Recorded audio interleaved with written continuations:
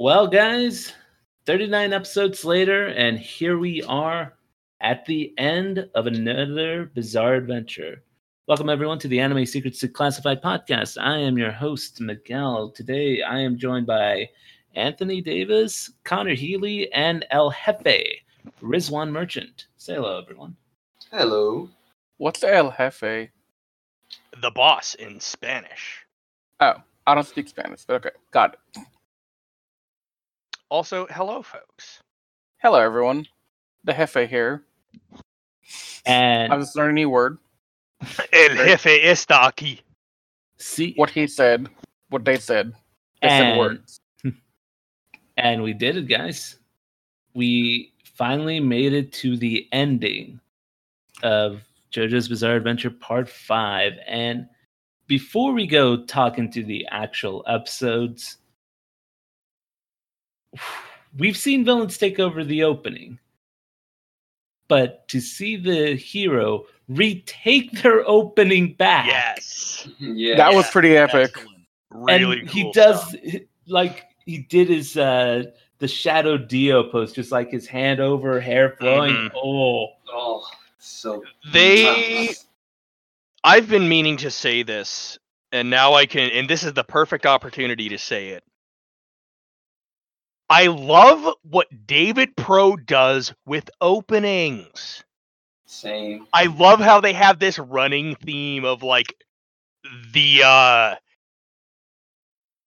boss or the bad guy, the villain taking over and changing the opening because there's a time skip thing or a whatever reversal or some glitch. Or I really like that they've been doing that, using it to make remixes of endings, add more animation, show a little bit more of what's going on, and it's just there are some people out there who might skip openings, and I personally don't usually. Sometimes, I mean, if I'm binging something, then yeah, I'll skip through JoJo's. Sit through Never. every single one of them every time because I. You can't skip them because you never know what's going to happen next. Well, and there was a thing at the end of this episode, and we can. They change the ending, but we can get to that when we actually get to it because it ties into the end. It wasn't on this episode, though. I believe it wasn't on this. It was on the next one. It was on the next one. But when we get to that, there's a lot to discuss. Oh yes, lots. But I just wanted to throw that one bit out there because that was really good. Trader's Requiem still like on the bottom portion of my favorite openings, but that was like neat. It might be I don't know, man. one of my favorite ones in terms of animations for what they did with Diavolo and what they did with Giorno on here. But in terms of like the actual song, I still call it Trader's Lullaby. Yeah. It pumps me up. Every time I listen to it, it pumps me up. It really does. But then again, I'm the guy who loved Chase, so. Me too. Chase gave me real good, like, 2000s era anime vibes, like Asian Kung Fu Generation. Yeah. Facts. It could have been a Naruto opening if it wanted to, or a Bleach one. Probably a Naruto one. Anyway, old man blathering over with. But we get back to it, and Diavolo is just getting pummeled, and even like that animation that they were still doing when they were fighting was like that was a banging way to start off the episode. I rewatched the episode before it just to have a good solid. Well, admittedly, it was because I was watching on Verve, and it said that I hadn't watched it on Verve. I watched it on Crunchyroll, so I watched it anyway. But as I realized, oh wait, this is the same episode, I figured, hey, may as well just rewatch the third one. And it was so great to just go in with that end sequence of Diavolo getting hit with Requiem and having the what was it, like multi-dimensional like loop thing, and then go right into the pummeling, and then starting this episode off with the pummeling. Yep. I really envy you because I didn't do that. I just watched the last episodes and called it a day. Yeah. It was still fresh on my mind when it popped up. I'm like, Yeah. all right, let's see how they're gonna do. And we're right back to the fist. Okay, let's keep rocking on. I know you guys are probably confused about the whole Mista and the rest of the gang were sitting in the Dude. diner. Oh, You yeah, have no idea how confused I was. I was like, wait, did I knew put on it the was wrong a episode? flashback. Yeah, no, I was as soon as it came up because I had been told this by people about part 5, which we'll get more into it. But as soon as I saw that, I'm like, why is there a random flashback? Was my whole thing. I was thinking about that too, and I was wondering, is Mista replaying? Is Mista? Are they getting to a point where somebody says something really important to Mista that he remembers? Like, did Fugo say something? Did somebody say something to Forecast? Is it going to end on a sad note? Is it going to be like Narancia says something about them all hanging out together when this is all over, or like? And then it keeps going, and we're like, wait, no, this is a very different thing. No, for sure. Mhm. And so we have that flashback. And we get back to the pummelings. Mm-hmm. And we go right back at it. Oh, mura. And we essentially just get to the tail end of it, where Giorno or Requiem, I should say, just punches Diavolo into the river. And, the first instance is like, wait, where is he? And after, what they've seen and how the boss can just come back sometimes, yeah, I don't blame him. It's like, okay, yeah, we need to go find out where he's at. And that led to, man. What? I don't know how we go from there.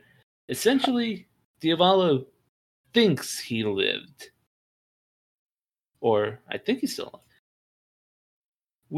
We're in some weird time loops with the Requiem, which I think might be the most overpowered stand in the series.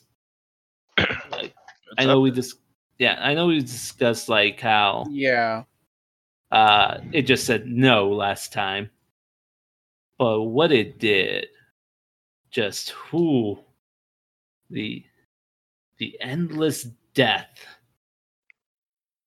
just reliving it and experiencing that pain. It's like,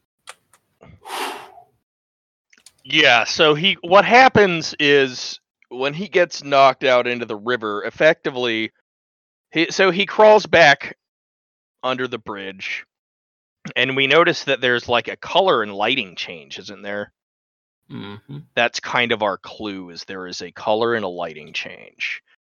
And he meets there's a homeless guy, a vagrant. And he says, "You're not going to take my jacket. You're not going to take my coat. Get away." Yeah. And he pulls out a knife and he stabs Diavolo right in the gut. Yeah, it's a really deep gut, Yeah. He just stabs him, runs him through, swings his knife around, babbles about his coat. And Diavolo apparently bleeds out. Yeah. He can't seem to do much. And yeah, dude was done in like he was living in the jungle in Seattle. And fucking so then he wakes up and he's on an operating table. Oh, before we move on to that, when the old guy just randomly went up and stabbed him, have you guys ever seen the Italian horror film Don't Look Now? I haven't seen that. I've heard of it, but I've never seen it. Wait, on what, Miguel? It's an Italian horror film called Don't Look Now. Never seen it. Okay, so when that like short little guy went up to Diavolo and stabbed him, there's a famous horror scene from there because this guy is trying to find his daughter and he thinks he sees her because he's always seen this like short person in a red dress. Oh, I remember this now. Yes. Yeah, that immediately reminded me. He just like looks over, just a little person walks up and stabs him. And, kind of makes sense because where are we at right now? Italy. Mm-hmm. So that was like one of the random things that popped into my mind right there. That makes way too much sense. But back to the operating table. Oh man. Yeah. And so he's stuck on this thing, and he's yelling at the nurse, "Hey, you, lady, get me out of here! What's going on?" And she doesn't hear shit. She didn't hear him at all. And she just starts the autopsy, and he feels it, and then it becomes apparent he is stuck in a loop of just constantly being alive, getting his shit wrecked, getting killed over and over and over and over. And then the next one is what, he gets hit by a car or something. Yeah, so he just falls back out of the blue because he's starting to get like more and more scared. And so somebody walks up to him, he gets shooken up a little bit, falls back, and the car is going to reenact the ending of part 4 to Diavolo's head instead of Kira this time. And then we cut out to another area where he's just like on a field, and at this point Diavolo is just straight up petrified, like not wanting to go anywhere else, not just like thinking every little thing is out to get him. And so this like little girl walks up, and he just like dead fear, like, no, get away from me.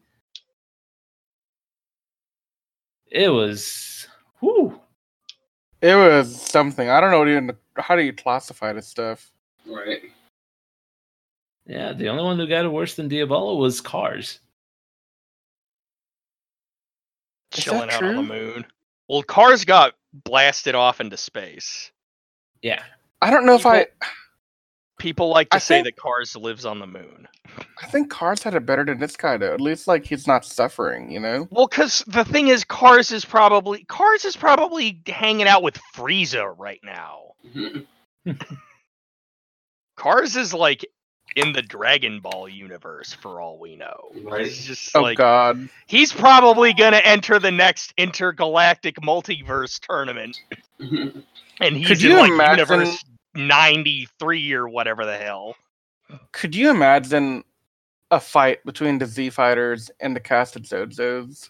You know, eventually Goku would somehow win. I think Gold Experience I think Goku would be like Ultra Instinct, and Gold Experience Requiem would be like, here are all the possibilities of you winning, and none of them are happening. Back to base form with you. And then Goku would be like, that was a good fight. I'll get stronger next time and beat you. And then somehow he does, because that's what he does.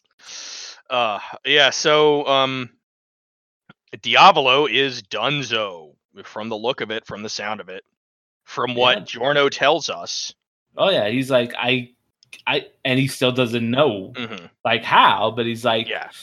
And at this point, we should also mention, at this point, it was previously mentioned before, but everyone's souls have gone back. Oh yeah.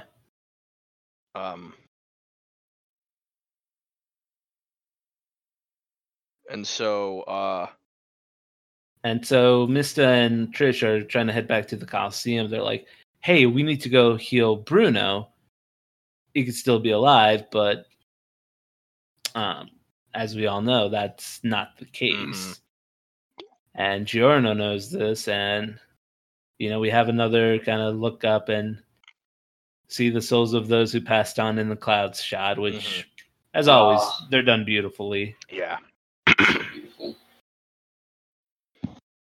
And like that's essentially before we get to like the final part, like that's it for the main story, because the halfway point we go back to the flashback. Yeah, because at this point, the boss is gone. La Squadra is gone. Any opposition that Giorno faced getting to the top, gone. He is, he's the he can Don step now. in any time. And so it's like the sacrifices everyone made weren't for nothing, because he now ultimately got his dream and he will enact it. How he does that, we don't know, because as far as anyone else knows, this is it, as far as his story is concerned. But then we start to go back a bit. Yep, we go back to the flashback. Yep, back to the flashback that they showed at the beginning, with Mista somehow admitting he wants to be a freaking cannibal. Oh yeah, his little bit of it. He was talking. He's going on about how would humans taste. Yeah, I mean, to be That fair, was such a weird, like. It was weird, but it makes sense. Because Okay, but like that's really the opening thing for the JoJo's Golden Wind finale. well, this is the second to last episode, the penultimate one. I consider this two-part thing to be like a full one episode, hour-long special thing or whatever. I don't know. There wasn't a part 1 or part 2 to this. yeah, I So don't care. They're 2 separate episodes. Like, we don't accept headcanon here, Riz. Well, you know what? there's a thing. It's a golden rule. It's called broadcast order, and it will not be defiled. It is set in stone since the beginning of television. Exactly. We must protect the natural order. So this is the penultimate episode. But I still agree with you. To open the second to last episode after the previous episode ended with basically the most, what? And a stand going, no, to, hey guys, do you think human meat tastes good? Only in JoJo's, though. Right. But he brought up his hypothesis that meat from herbivores is more delicious than meat from carnivores, meaning that humans will probably taste bad because we eat meat. And then Narantia has a little bit of, I eat more vegetables and fruits than I do meat. And It's a very Narantia thing to say, actually. And then Mista's like, oh, you must taste good. And I'm like, a lot of fangirls probably think that too. And fanboys. Hey now. Hey, we gotta discriminate here, Miguel. Wow. Yeah. It was pretty funny. It was nice. So we get this scene of them having dinner. Or lunch. No, it's lunch. I'm sorry, it's a dinner time where I'm at. It's like 9:15, and I've been screwing around all day today. I had quite the adventure. I went out to the mountains. It was very nice. So they're doing whatever. They're having their meal, and then Bruno gets a visit from a guy. Who is asking for his help. Indeed he is. He is asking to dish out some justice because the guy's daughter had died and he suspected foul play. And the first question Bruno asks him, do you pay your taxes? And in the back of my mind, I just heard a Yoshi sound for some odd reason. Don't know why, but... Nothing! So he says, yeah, and Bruno's like, go to the police. And the gentleman's like, I've already gone to the police. And that bit kind of reminded me of the opening to The Godfather, where a gentleman or an undertaker comes up, or doesn't come up, but basically is asking Don Corleone for a favor for 2 hooligans who roughed up his daughter. And Don Corleone is like, why did you go to the police first? Why didn't you come to me? Well, in this one, it's the opposite. Bruno's like, don't come to me. Go to the police first. And then he's like, the cops aren't going to help us. They're not going to do anything for me. Bruno, I know you take care of the neighborhood. Like, this guy knows, look, if you want shit done, you go to Bruno. Exactly. Bruno takes care of people. If you want justice, you go to Don Bucciarati. He's not a Don yet. Don. He's not even a capo yet at this point. But Bruno says, I won't take your money. I won't kill him. I will go investigate, though. Because, from the way this floor is told it did seem suspicious. Girl just randomly jumps out holding a stone ball. That and, weird stuff happening in his turf. He's got to look at it. Mm-hmm. And so Bruno's like, okay, Mista, you go rough up the boyfriend a little bit. And Mista just sees a random round stone. For a time reference for people who might have for people who might have forgotten. So I think it's around this point when this occurred, when the whole thing at the beginning happened with Leaky Eye Luca. Mm-hmm. Yep. Because all of this started with one of them saying, "Oh, I've got to go look into Leaky Eye Luca. He just turned up dead." And I think it was Fugo had to look into it first, or Mista had to look into it first. I think Bruno said he was going to look into it because Popol ordered him to investigate it. Mm-hmm. And then this comes up, and then he passes the buck to somebody else. Yeah, I think he tells Fugo to look into it. I believe so. And, when Mista touches the stone, he hears someone pleading to be killed. And we have Spooky Stone now. Oh, yeah. And it's weird. He doesn't say... It's especially weird because he doesn't say anything about a stand. Nope. There's no stand presence from this stone. Just randomly appeared there? He thinks, did it just fall off from this counter or what? And every time Mista looks around, he keeps seeing a stone near him. If it's the same one, I'm not sure. I think it's like different ones. I got the idea. I couldn't tell if it was the same one or if it was like multiplying or if it was just displacing it in the world. Mm-hmm. Like if it was like just like blinking or moving through space the way that like Cream does or something, or the hand, right? That was Okuyasu's. Yeah, that was Okuyasu. Yeah. But again, it's not a stand. It's just a weird rock. But when he touched it, it like wrote it on his hand too, didn't it? It like etched it, it carved it into his hand. Right. So this is already on there, strange. Yeah. But yeah, no, it just like said killer murder on there like right away. And Mista's freaking out because he keeps seeing it. And so nobody else is seeing it either. No.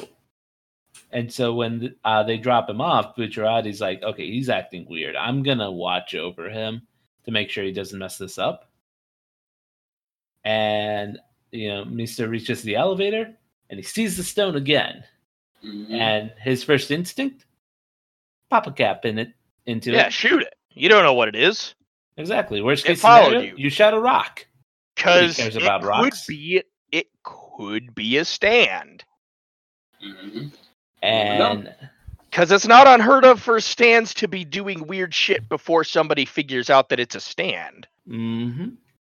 And so when he shoots it and it crumbles, it takes the shape of Bucciarati. And then we see the sculptor. Contorted and like messed up too. Oh, yeah. Nope. And then behind the door, we see the sculptor. And then episode ends. Yep. And to end the episode by going to a flashback story. Did not expect that. I didn't either. It was very interesting. When I first read this in the manga, I was kind of like, okay, what's going on here? Did I miss a chapter or something like that? Because I was like, okay, so like I was like, oh well, this is part of the story. All I know is that my friend said I love the Sleeping Slaves arc. This arc is called Sleeping Slaves. This As little is end the title bit of the next yeah. episode. And she just said, "Oh yeah, it's really great." She's very, very tight-lipped about JoJo stuff. She's very good about, spoilers and things. But part 5 is her favorite part, and she kept waiting and waiting and waiting for me to get to certain parts because she's like Metallica fight. That was the first thing she was really hyping up. Like, oh man, Metallica, you gotta see Metallica. But it was interesting, and I was like, where's this going? I really want to see where this goes.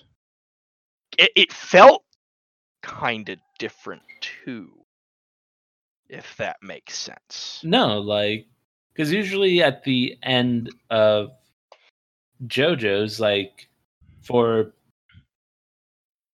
all know how part 1 ends. Yeah. Yeah. Jonathan's death and how, oh shoot, why am I forgetting her name? Arena is going on about how, his legacy, Jonathan's legacy, will live on within his descendants.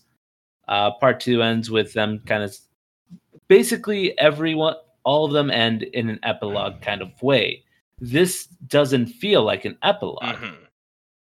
So we sort of got one, but all that we really got was what Polnareff saying he's going to live in the turtle, and Trish, I guess. But this happens later on. Okay. Because this doesn't happen in the beginning of episode 39. Okay. Sleeping Slaves. That happens later on, like after the flashback ends. Okay.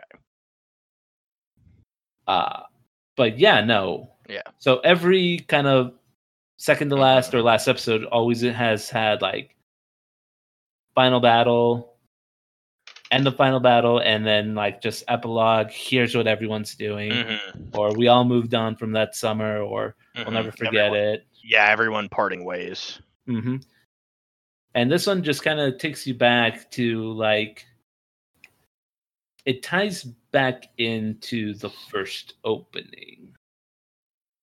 Because it's...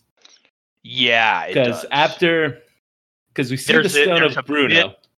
And there's a bit that I'll bring up about that later. I was actually going to bring it up right now, because we see the Bruno stone. And then just out of curiosity, I'm like, because I'm seeing this, and then I go back to the first opening. And within 3 seconds behind that statue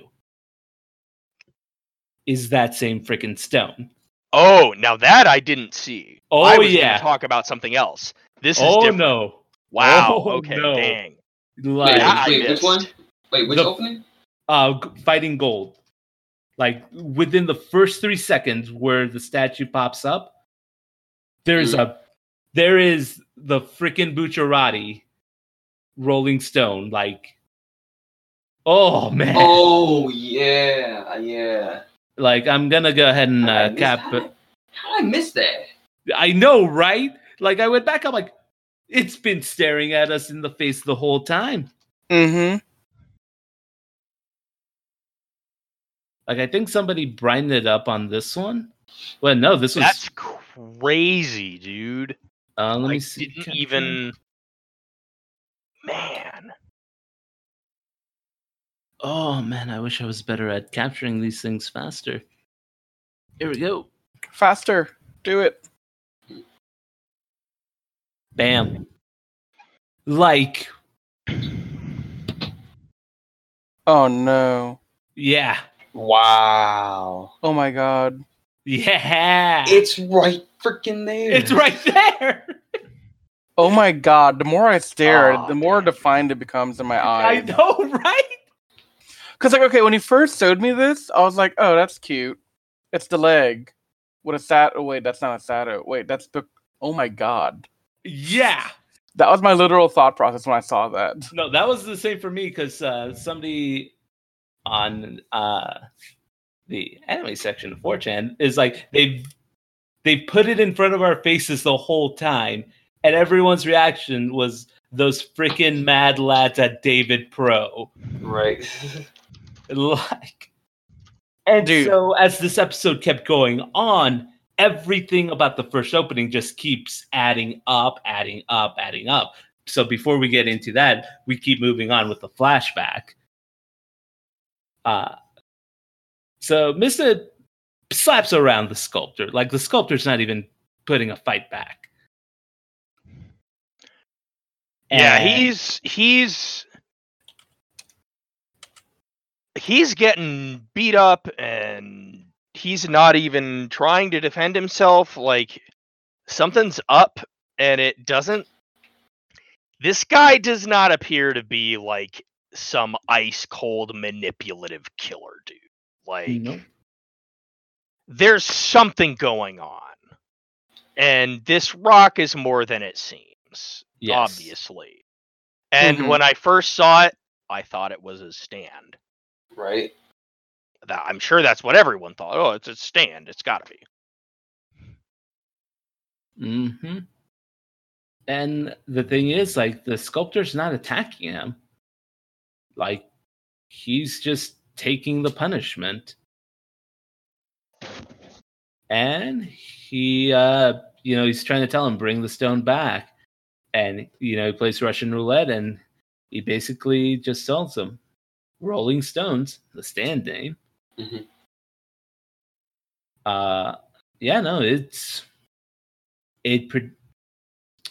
It predicts their future deaths, and it confronts the target to let them die peacefully.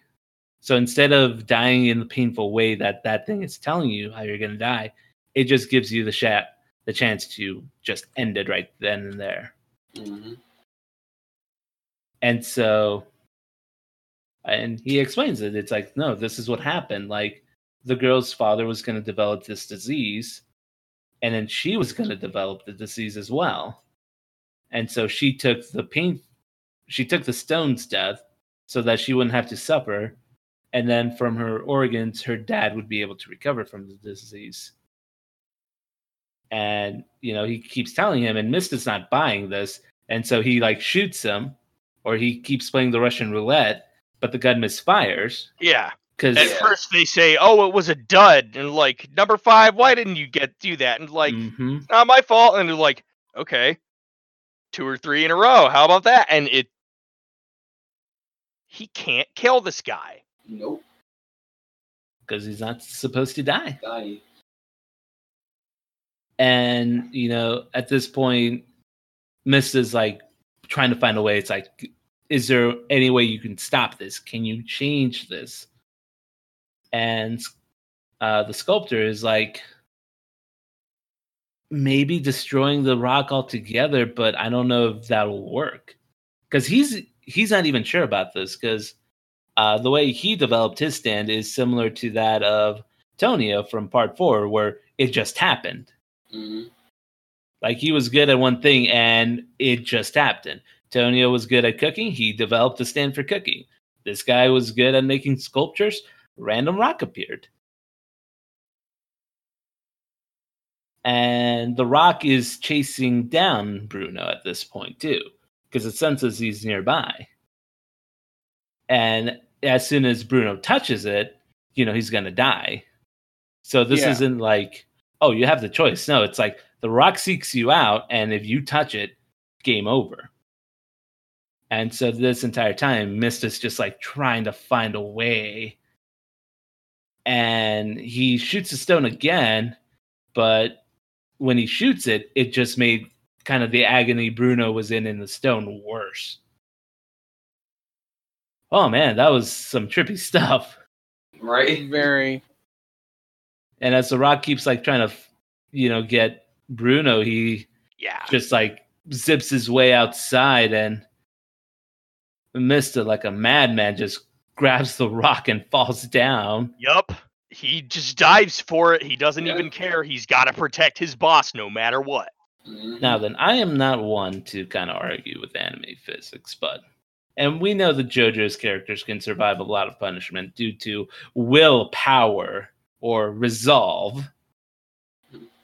But falling from that height onto a car, Mista should have been dead already. Yeah. Yeah, But- no. Or at least have some broken Okay, bones here's the at least. thing. Here's what I'm going to say, though. But if it's not his time to die, the Yeah. stone probably protected him. Yeah. And what do you know? The stone protected. Smashes onto the car. His face is not on that rock. Nope. Nope.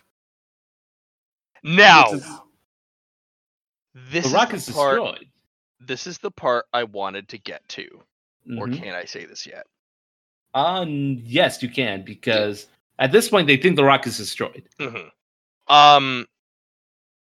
So there's an earlier part when they were talking about, like, what are we going to do about a car? Like, we had one. Yeah, until a certain someone wrecked it.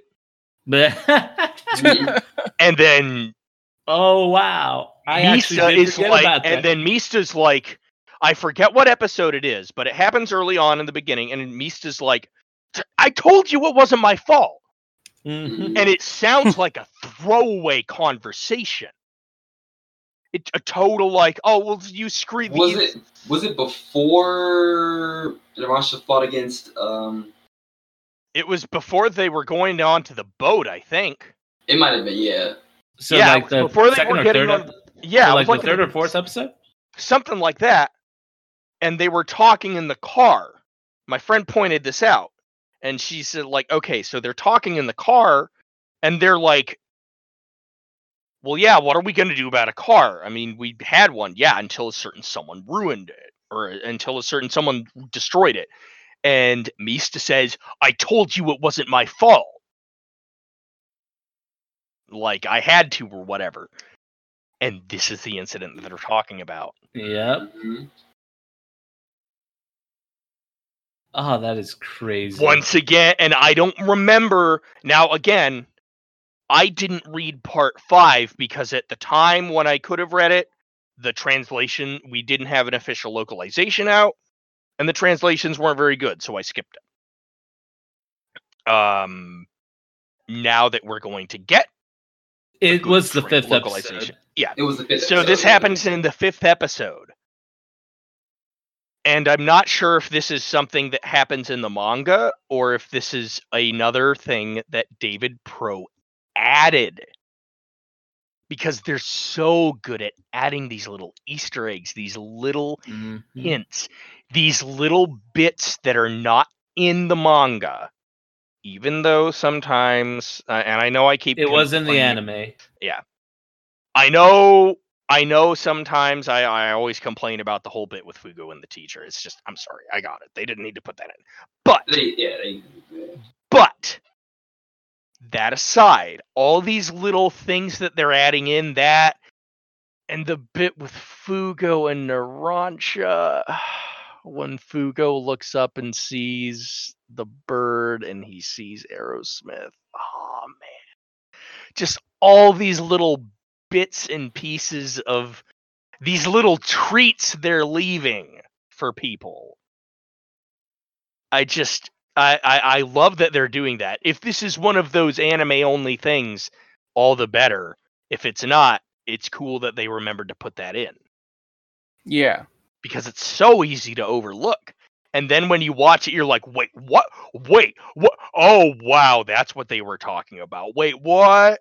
Mhm. Anyway, so when this rock gets destroyed, They walk away thinking it's over, but the sculptor looks over and he's like, he should have just let Bruno take it because their fate just kind of became worse, and the dust settles out, and it has yeah. the bust Yeah. of Bruno, Abacchio, and Narancia.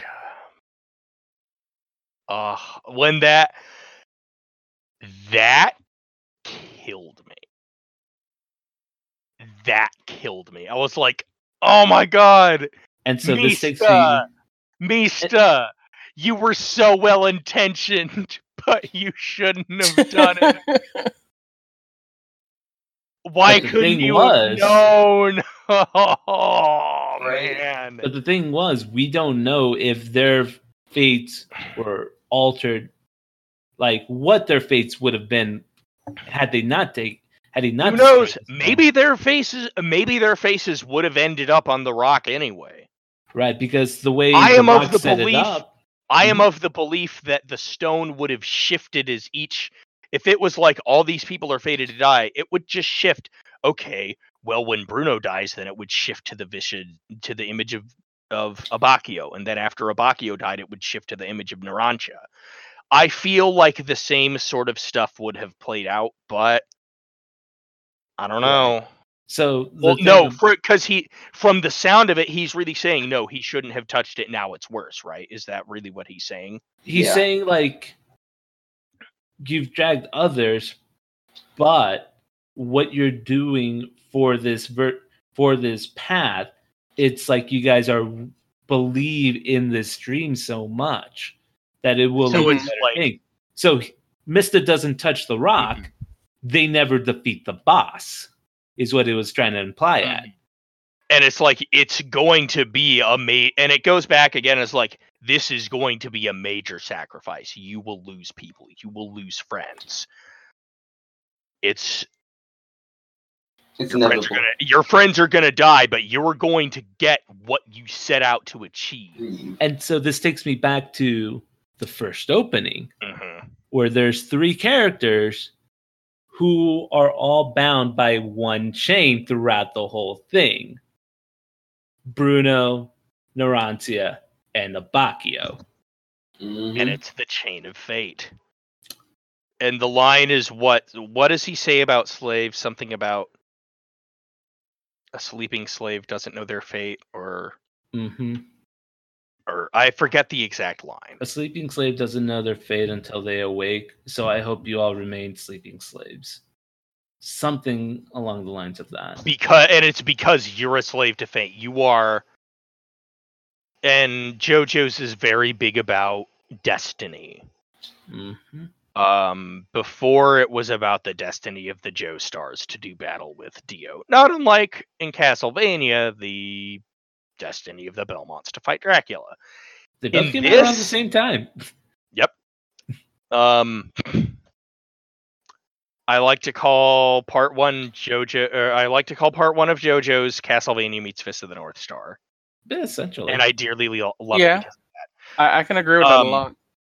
Now, in part 5, though, they're really talking about, and this goes into into beyond like the metaphysical, like, oh, you are bound to fate. This is destiny. It's like if you pick a certain path, you're stuck. Like, and they bring this up a lot, time and time again. You know, Narancia gets told this by Bruno. It's like, and a lot. There's a lot of talk about don't be a criminal. We're rich, we're glamorous, but we do nasty, ugly things to do it, and we get involved in business we don't want to get involved in. And if you get involved in this, you might end up dead. There's a good likelihood. And they go into that in fate, and it's like it's part of fate, but it's also just like that is the way this world works. It's not even fate or destiny or some mystic thing saying you're going to die. It's like, no, man, if you get that involved in this kind of serious stuff, if you go that far down this path, this criminal path, if you get yourself involved in this dangerous stuff, it's going to end up biting you in the end. And there's nothing you can do about that because you made the choice to go there in the first place. And that, I think, is the overall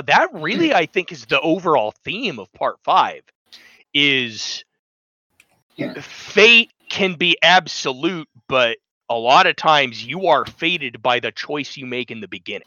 Yep. That's very correct.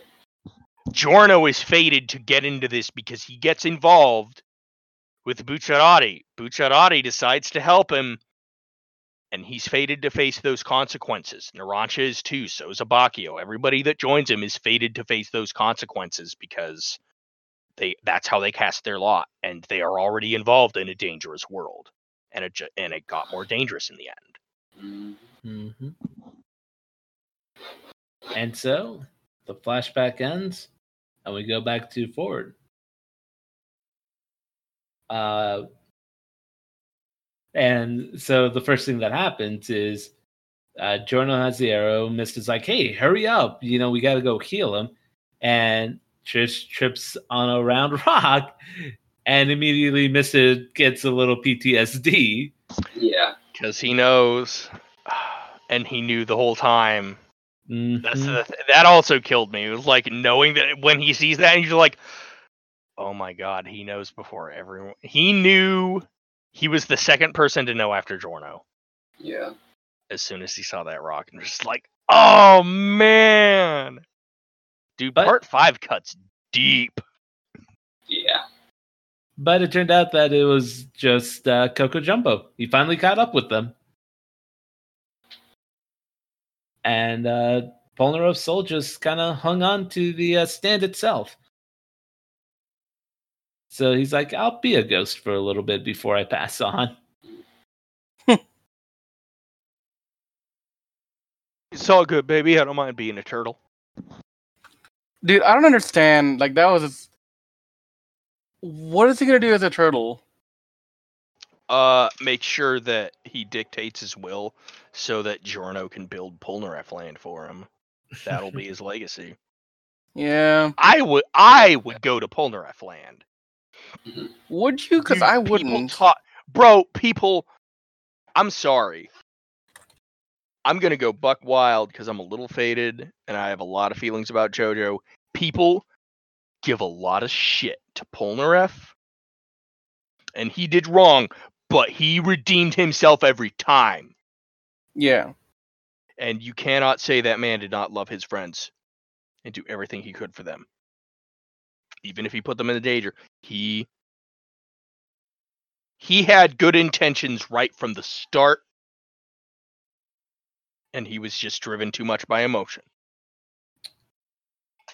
I don't think anyone here was questioning that. Turtle in peace. But, no, he- a turtle in peace.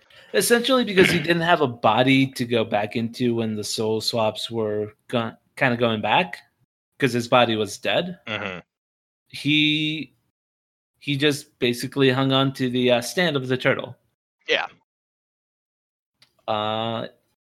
And So now he's like living inside of the key room. Yeah. So after kind of all this kind of heavier stuff, we kind of do get a little bit of lightheartedness where Mr.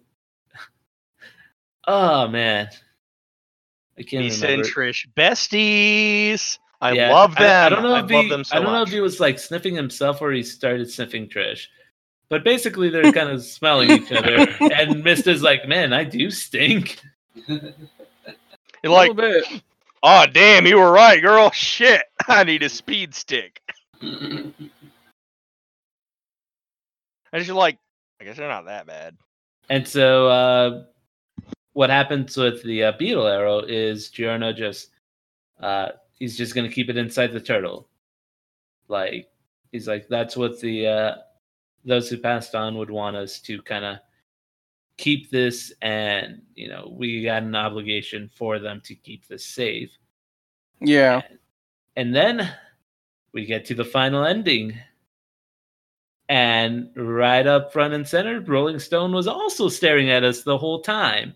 Except this time it was carved out instead of just like the sphere rock that was always shown like at the beginning of Modern Crusaders. Yeah. And that was like my first instinct. I'm like, oh my god, that was staring us right in the face as well. Right. And everything's the same except at the end we get GER instead of regular Golden Wind. And that was pretty neat. We've got changes to opening and endings. But wait, there's more. Yup, they Bro, threw oh, a Marvel sting at. Well, they threw. I don't want to call it just the Marvel sting because plenty of other kinds of people. Well, I mean, I But don't know Marvel if started it, guys. It's just No. Marvel. The Marvel just made it an expectation. unfortunately. Marvel made it a can of worms. Not getting into that. Not every movie's gonna have an end credit sting. Dunkirk does not have an end credit scene unless Now- you're somehow expecting them to go into the air battle of England. It's like Dunkirk is like, what's the sting? The rest of the fucking war. But no, it ends with the opening of the window, the mafiosos bowing to the new head of Passion, Giorno Giovanna. In a fantastic black outfit, and Amista is sporting a real cool navy blue. Oh, Yeah, I liked it. Greenish getup. Yeah. They have a. I really like that they went to a different color palette. Same. Agreed.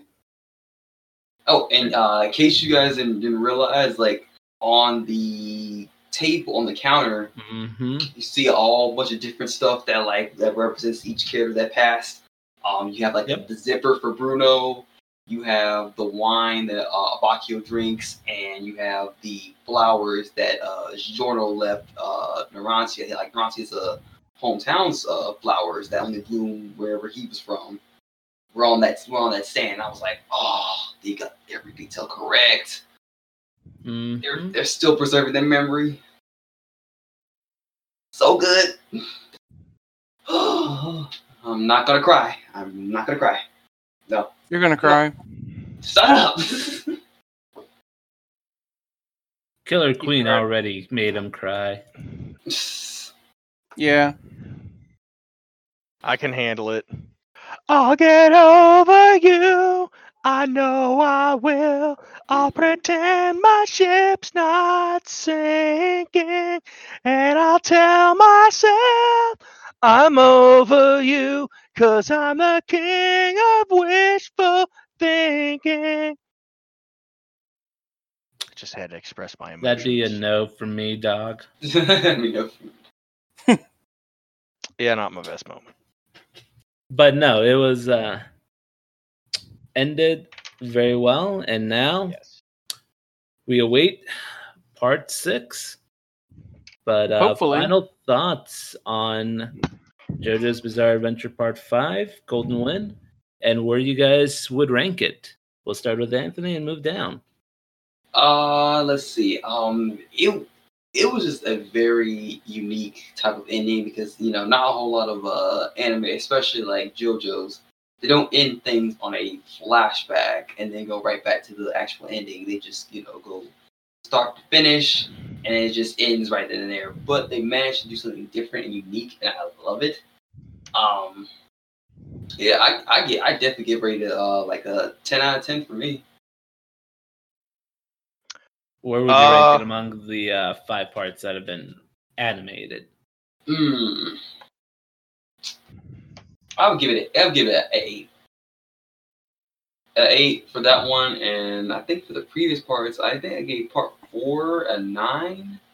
And okay, so if you're ranking it 1, 2, 3, 4, 5, 1 being the highest, 5 being the lowest, where does this fall? Is what I'm trying to get at. Let's see.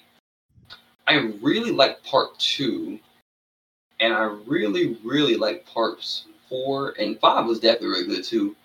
I would say I'll rank it second to part.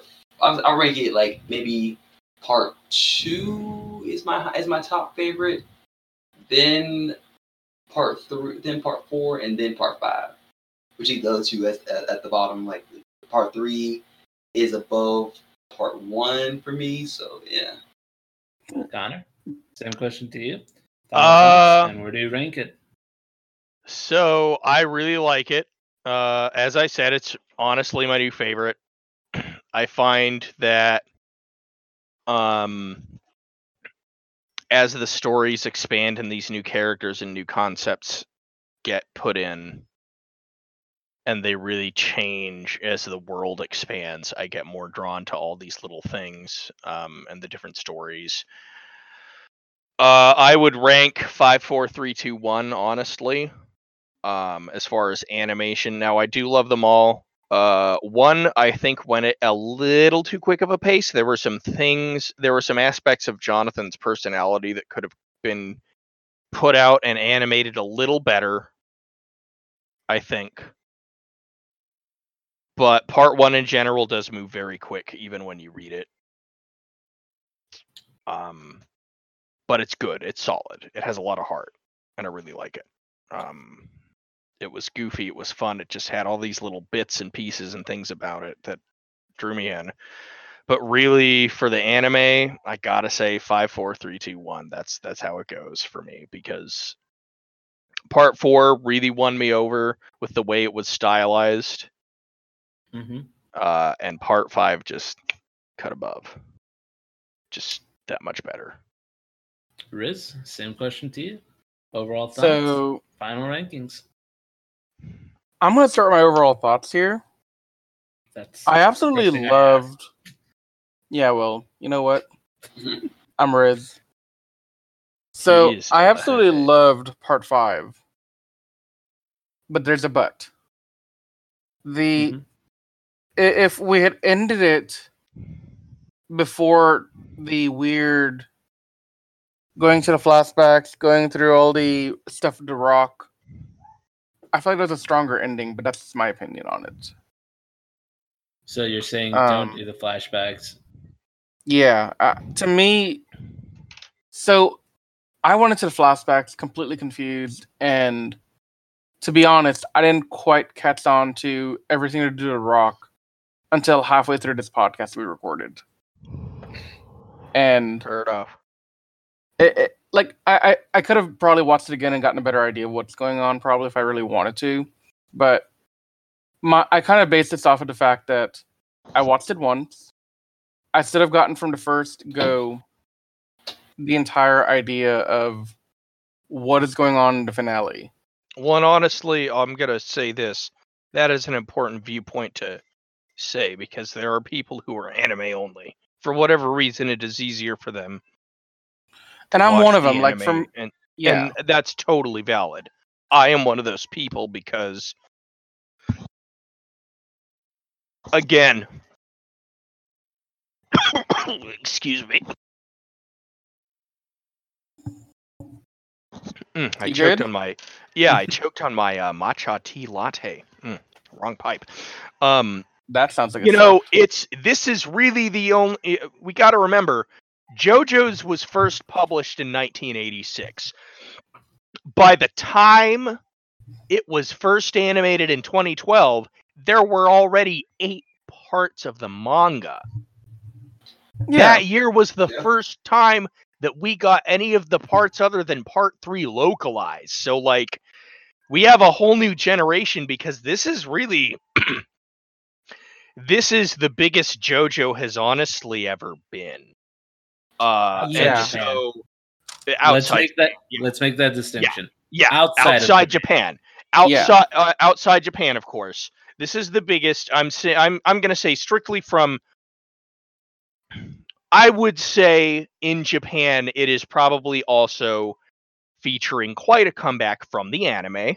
Yes. Just because, anytime an anime comes out, well, and also, it's been, what was it? 2016 was the 30th anniversary of JoJo. So, it's a big time for it. And people being able to access this great series, anime is going to be one of the only ways, because here's the thing. I just went to Barnes & Noble today. You know what I saw on the shelves? Barnes & Noble, major bookstore, carries a lot of manga, has catered to manga more recently than anything else. They still only have just, volumes 1 and 2 of Diamond is Unbreakable. That's all that's out right now. So yes, part 5 isn't readable. So that, again, in traditional means. Yeah, in traditional means. But yeah, no, I wanted to. Sorry to hijack a bit. I wanted to put that out there. That is a good important. So going back to what I was saying, I've never read the manga. Like I said in episode 1 of this podcast, way back when we started. I had intentions at one point during that last couple of months that I would go back and actually read the manga. But let's be honest, that never happened. I've had a lot of things just like piling up on me that I couldn't make the time to go do it for one reason or the other. So for me, it just didn't make sense to read the manga. So I'm looking at this from just a anime perspective. which is how I viewed part 1, 2, 3, and 4. And I gotta tell you, part 1, very cut and dry, very clear cut, like how it's laid out. Yeah. Yes. Dio's bad. Dio is a thing that needs to be destroyed. Jonathan Joestar is basically Clark Kent Superman kind of persona of like this ultra justice kind of guy who's just there to do good by everyone around him. And it's a very simple story. But then part 2, I mean, yeah, we got Joseph, who's a bit more of a... I don't want to call him an asshole. Oh, he's a dick. He's cocky. He's a dick. He's cocky. But he's a dick. He's a dick. admitted he's a dick. Like, let's be fair. He knows he's a dick. But he's a dick. But the story is still fairly... It's still fairly, like, something you can follow and you can understand. Okay, here's what's going on. We're following the saga of Jonathan's kid. And the same thing happens with Jotaro. Grandkid. Grandkid, yeah, sorry. You're right. Grandkid. And then same thing with Jotaro. I mean, we're seeing, the continuation of this family. And it's always like at the end, there's a very clear-cut ending to explain, here's how we're going to nicely wrap up all the crap that's happened, justify all the people we've lost along the way, and make it seem like a worthwhile ending that provides great action for those that are in this or just a shonen, while giving a fairly decent storyline for those that are into it, like me, and just make it really awesome. And that's what parts 1 through 4 have been. Part 5 kind of breaks away from that a bit, in that this doesn't follow the Joestar family per se. Yes, Giorno is a member of the Joestar family. In a weird way, I think I mentioned in the earlier podcast that I found it kind of weird that he is the byproduct of Jonathan's body, but Dio's brain as part of the genetics. Like, that's just, he is a Joestar. But he is actually only just Jonathan's kid. Because the part below is still Joestar, baby. Well, yeah, but, it's a Dio product because Dio did it. Yeah, it's weird to think about. Yeah, but in either case, this is still a Joestar. We're following the family chronicles over the years, and this is the next logical thing because we do see some connection from part 4 with Jotaro and little kid Koichi, I think his name is. Mm-hmm. So I mean, we're seeing the connection, but things get very different in part 5. This isn't like we're here to stop this all-ending threat to humanity or here to stop just some big bad who needs to be put down. This is a story about Giorno who has no idea what his family background is. He has no idea that this freaking error that he found actually has relevance to his family. He's just going along for the ride and doing what he wants to do to become the new boss of the mafia in Italy. Mm-hmm. And I thought that was great. It's a great thing to do. But with this ending, it just kind of detracted from that a little bit, I felt like. Like if we had cut it right where the guy fell in the water and he just was dead, none of the other stuff I would have been okay if we had like the scene where he goes through and he's hallucinating, he has the hospital scene, he has the scene where the homeless guy stabs him, that'd be cool. And then from there, cut straight to Giorno getting kissed on the hands by all the mafia boss people with Mista waiting on him and some explanation for what happened to everyone else. I mean, that'd been fine. But adding in this unnecessary thing at the end, in my opinion, it detracted in value for me. That is my little rant. Okay. Anything else to add to it? That's my soapbox rant. Putting that into perspective, I still really, really love part 3 as the best one out there. Mm-hmm. Part 3 and part 4, I have mixed feelings. I go back and forth between which I like more, depending on my mood, depending on the day. So 1, 2 interchangeable. Part 3, part 4. No. Part 3, 4 interchangeable. Part 2, part 1 for me. No, Then part that's what I'm saying. Top 2, yeah. part 3, part 4 interchangeable. Yes. And then after that, I would say part 5, part 2, part 1. Very well. That's my thought. Yeah, go for thoughts. The beginning was a little slow. Took a while to pick up. The ending, and a lot of people have said this to me as well, it just feels abrupt. Like, I like Sleeping Slaves, but I feel like that would have worked better as an OVA as opposed to kind of just like putting it in here. Because I'm not going to say it feels forced, because, well, they've been freaking foreshadowing this since opening 1. But it felt very much like this should have been an OVA as opposed to like part of the main episodes, because it just feels weird. It just feels abrupt, just abruptly put in there. And I know there's a lot of people who like have that same feeling, like the ending just felt abrupt. But I will say part 5 probably has the best middle section of all 5 parts I've seen so far.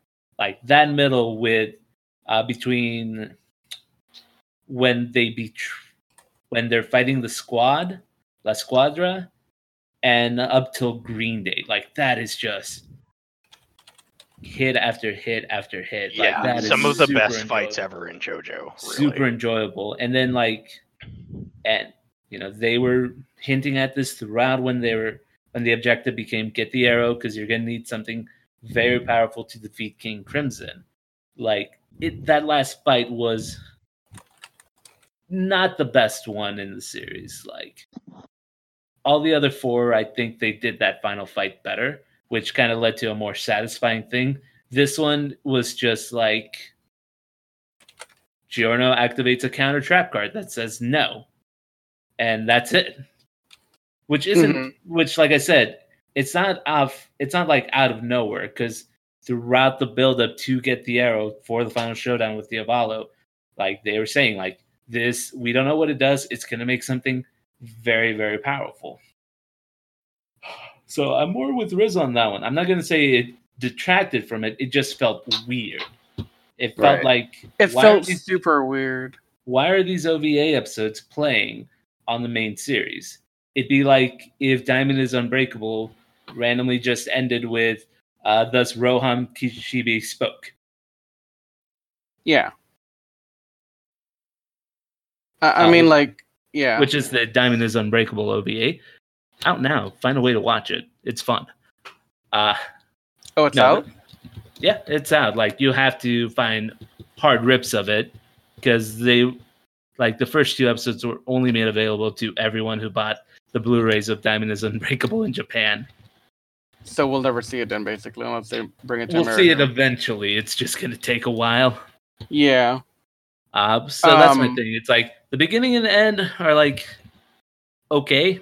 The middle is fantastic. Yeah. And for me, it would go something like 4, 2, 5, and 3 interchangeable, and then 1 in terms of ranking them.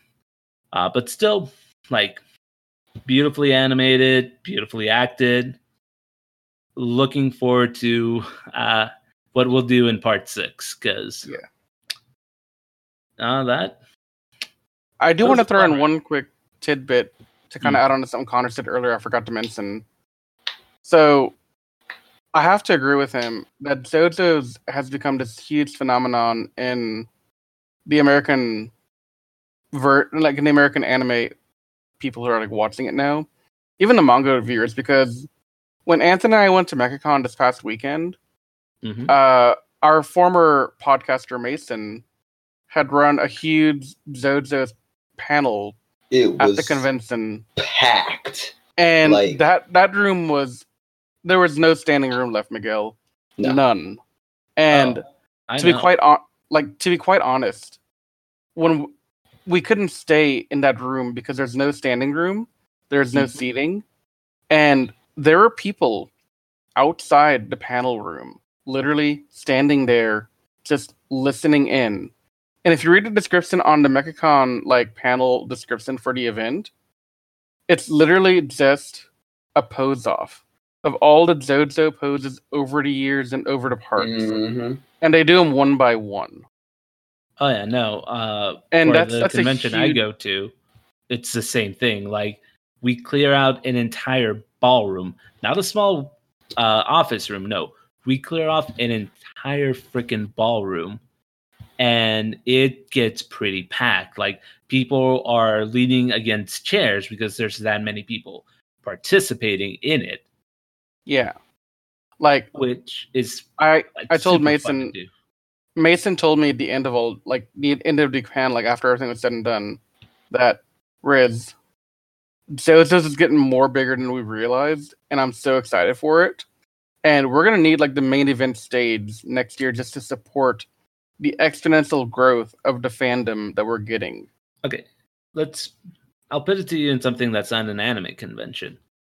Okay. Back when Star Wars Episode 9 revealed a new droid, BB-8's buddy, Yeah. it was aptly named D10. Can you imagine what the next 100 posts were? Oh no. Oh yes. When was this? For episode 9? Yeah, for episode 9. So the thing coming out this year. Yeah, for this thing coming out this year, there's a new droid, D10, and the entirety of it just JoJo's fans. It's, back when I started watching part 2, this was, that was 5 years ago already. Wow. It's kept growing just because it's a show that's easy to digest. And the story's there's a story in there for everyone. There will be some people, like one of my close friends, doesn't really like part 3 that much, loved part 4 and 5. There's some people who don't like parts 4 and 5, love parts 1 and 2. There's a part in there for everyone to enjoy. And it's super accessible. And while it's nice, if you follow since part 1, you don't have to follow all the parts. If you skipped out on part 4, you wouldn't need it for part 5. You could say, the first 3 episodes, but first 3 episodes, and then nothing of Koichi is ever mentioned again. Yeah. There's so many that you don't have to keep together. There's not this overwhelming thing where when someone's trying to get into a new show, let's say someone keeps hearing all these things about One Piece. Well, there's a lot to read up on there. Yeah. They can't just start at one point, or they can, but they'll be missing out on a lot of stuff. Whereas in this one, if someone just wants to hop in, let's just say they want to skip Haman altogether and just go into stands, which is what it's been known for more than Haman now, by a good while. That's fine. I would still, as a fan, still say just go through parts 1 and 2. Trust me, it is worth it. It just keeps growing bigger and bigger. And at the very least, if you don't like it, they're short. Yes. Yeah. So one thing, whenever I got into JoJo's originally, the way it was explained to me back a year and a half ago now was, okay, Riz, I really want you to watch JoJo's because I think you would enjoy it. I was like, all right, cool. And then he gave me a caveat warning. Riz, watch part 1. I'm sorry if you get bored by part 1, but please, for the love of God, watch part 1. Part 2, infinitely better. Part 3, infinitely better than that. And part 4, infinitely better than that. And I gotta say, I actually really enjoyed part 1 from the beginning. I was never bored throughout any of the JoJo's. Confused every now and then, but never bored.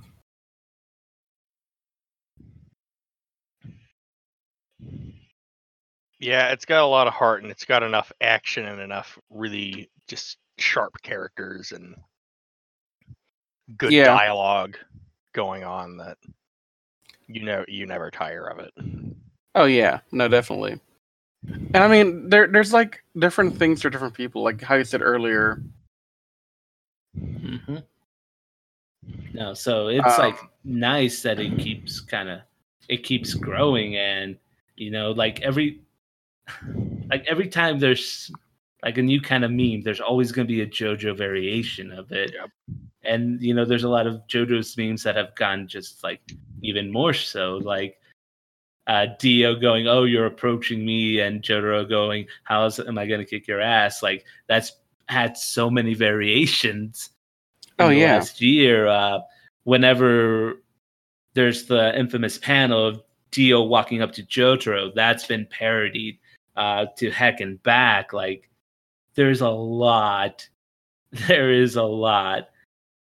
And it's like awesome to keep watching it grow and like seeing more people who didn't get into it with parts 1 and 2, but like let's say since part 4 they've been getting into it. Like there's like any of the parts is a good entry point for people to hop in and just to see this fan base like constantly grow is just like amazing. Yeah. By the way, if you look in our Discord, there's a photo that I think you guys would all enjoy involving one of our own podcasters. Let's see. Hang on. Oh my god.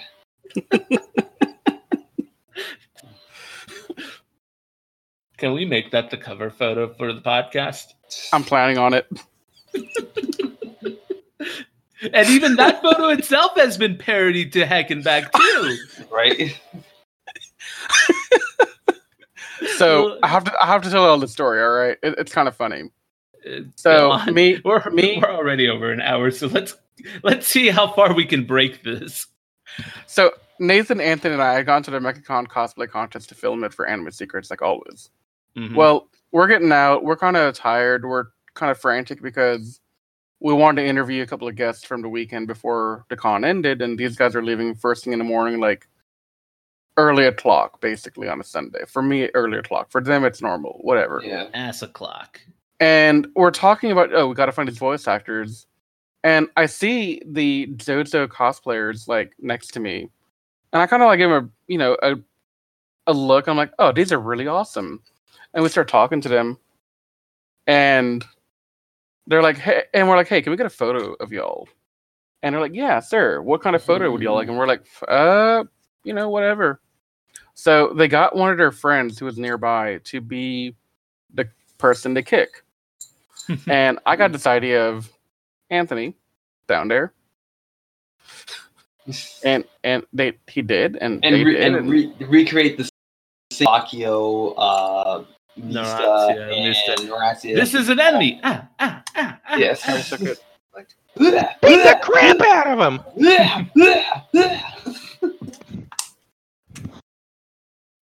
Yeah. So that happened, and we just it was a great little meme for us for the weekend. Yeah. Good times. Oh yeah. But no, most definitely I took that for the cover of this episode because I knew it was coming the next day. There you go. But definitely just seeing it constantly, one last thing about the growth of JoJo's. Ever since I got Crunchyroll Premium just so I can watch the episodes on time without having to go to questionable sites and getting a virus on my computer. Mm-hmm. Whenever you go to shows, they always go in terms of their metrics, what's popular, this is what's up. So for Stardust Crusaders, it was kind of top 5, but not all the way to the top. With Diamond is Unbreakable, the only thing that was beating it was Dragon Ball Super. And I think every now and then Boruto.